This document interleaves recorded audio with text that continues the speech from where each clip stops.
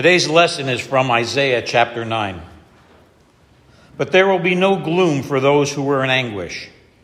In the former time, he brought into contempt the land of Zebulun and the land of Naphtali. But in the latter time, he will make glorious the way of the sea, the land beyond the Jordan, Galilee of the nations. The people who walked in darkness have seen a great light. Those who lived in a land of deep darkness, on them light has shined. You have multiplied the nation, you have increased its joy. They rejoice before you as with joy at the harvest, as people exult when dividing plunder. For the yoke of their burden and the bar across their shoulders, the rod of the oppressor, you have broken, as on the day of Midian. For all the boots of the trampling warriors and all the garments rolled in blood shall be burned as fuel for the fire. For a child has been born for us, a son given to us. Authority rests upon his shoulders, and he is named Wonderful Counselor, Mighty God, Everlasting Father, Prince of Peace. His authority shall grow continually, and there shall be endless peace for the throne of David and his kingdom. He will establish and uphold it with justice and with righteousness from this time onward and forevermore. The zeal of the Lord of hosts will do this. This is the word of the Lord. Thanks be to God.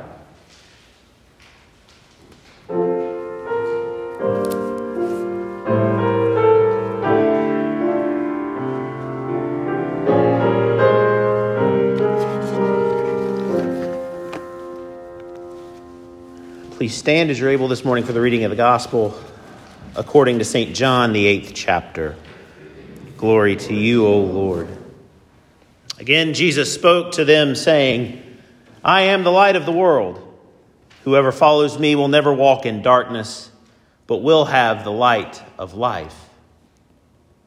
This is the gospel of our Lord. Praise to you, O Christ.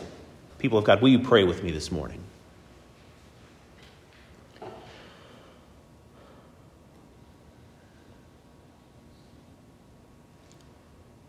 Shine your light into our hearts, Lord Christ, and come. Come by your Spirit and lift us up from the anguish and woes of our daily walk. Come by your word and guide us by the light of your goodness and your mercy and your love. Come in the people that you have knit together as your holy ones, that in all things we may give thanks each and every day of our life for these and all the good gifts that you have given your people.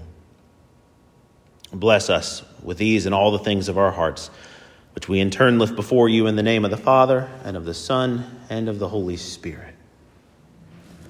Amen.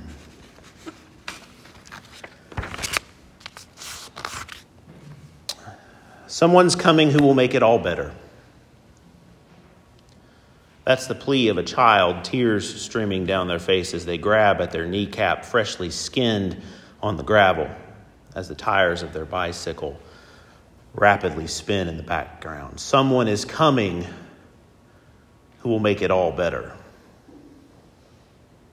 That's the feeling of relief which comes to a young woman strapped to her driver's seat, pinned in her vehicle as a bystander rushes over to say that medics are on the way.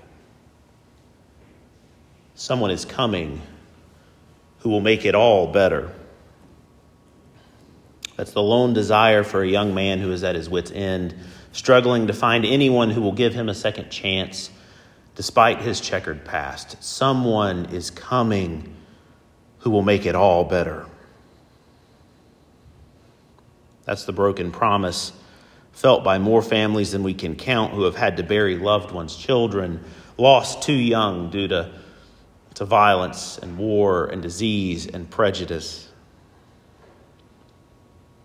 We live in a world where such pain and fear and brokenness has taken deep roots in the lives of our neighbors, where this same word can bring comfort to some and justified outrage to another.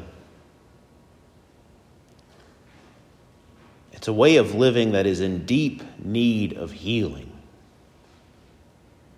For someone to come and right the wrongs of all of our sinful decisions, to mend the wounds of our bodies, souls, and our relationships, to hear our cries that are too deep for words, and to establish justice and peace throughout the world.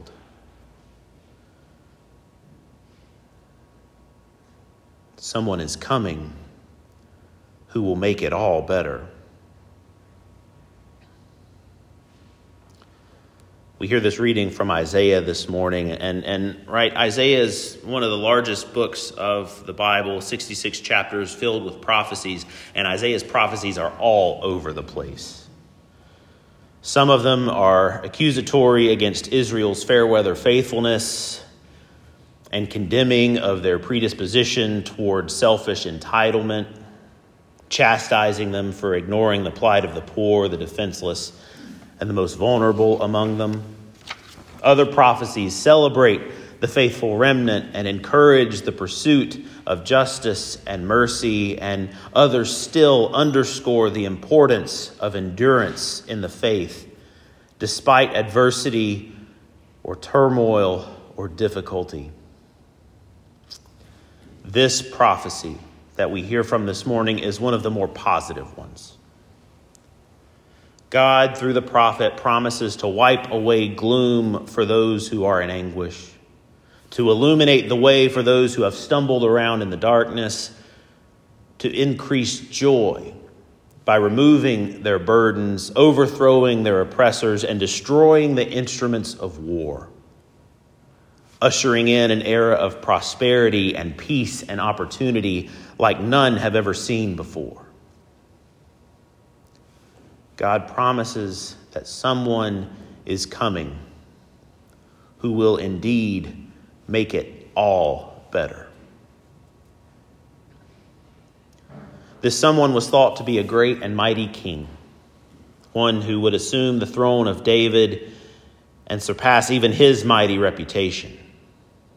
A ruler so wise, so experienced, so powerful that even the foreign nations of the earth would bow and pledge their allegiance to God's anointed monarch.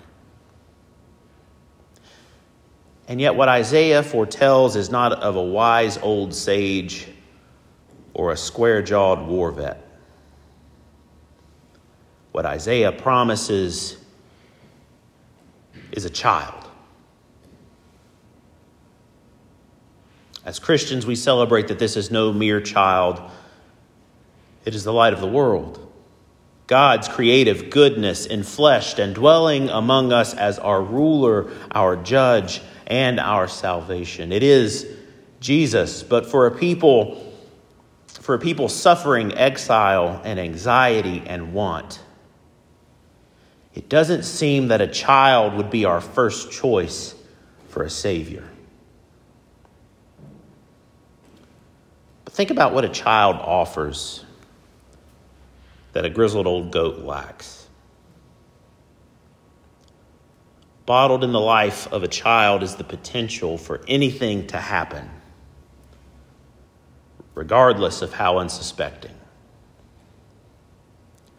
Bottled in the life of a child is the energy to keep going and going and going like the Energizer Bunny, even when everything around you screams, stop. Bottled in the life of a child is the necessary disposition towards spontaneity, creativity, unbridled joy at the simplest of things, and an appreciation for the wonder and irrationality of mystery. All good, necessary gifts from God which overcome the darkness of our days, shining light for all the world to see. The youthful optimism of a child is a wonderful gift. A gift sometimes I think we who are older keep shoved away in pursuit of other things. Yet what new life might we receive if we stop for a moment and think on how God has given us the gift of his own child, that by the Spirit we might participate in the vibrant life and light of Jesus, the risen Lord.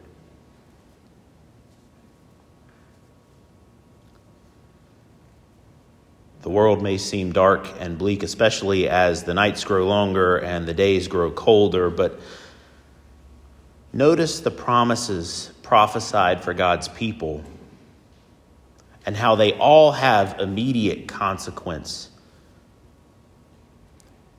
Jesus shines his light into the places we experience darkness here and now, not content with waiting on the end of the age to ease creation's suffering and pain. The gloom of chronic depression, the restlessness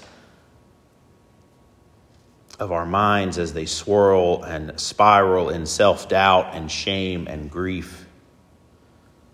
The burning in our hearts that rages against the machine which keeps children from being fed, which protects killers from justice, and leaves families and communities ever more fearful of one another in the wake of violence and turmoil.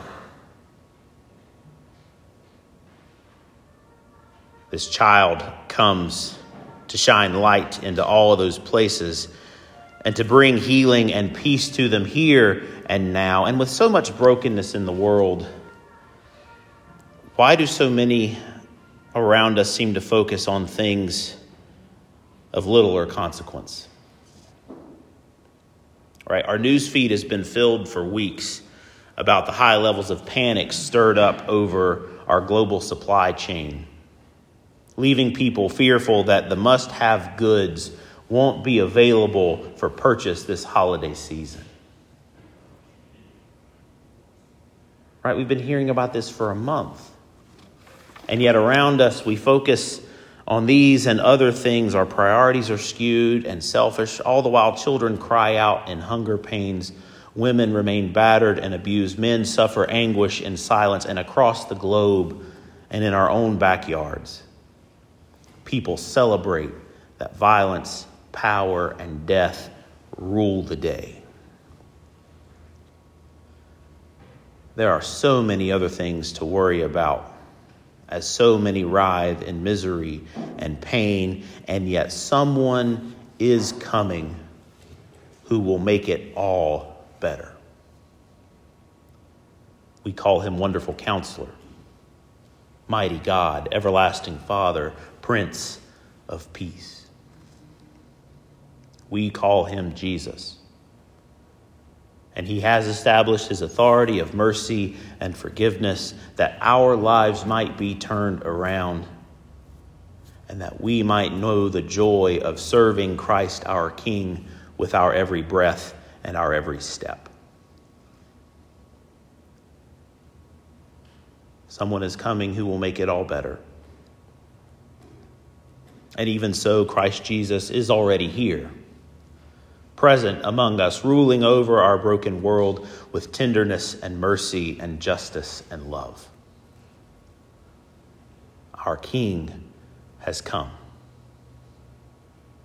Let us follow him into the world to heal its hurts, to mend its wounds, and to share God's peace with a war-torn world, shining the Spirit's light in the deepest, darkest depths of creation's needless suffering. God has put us here, that through us, God might make it all better.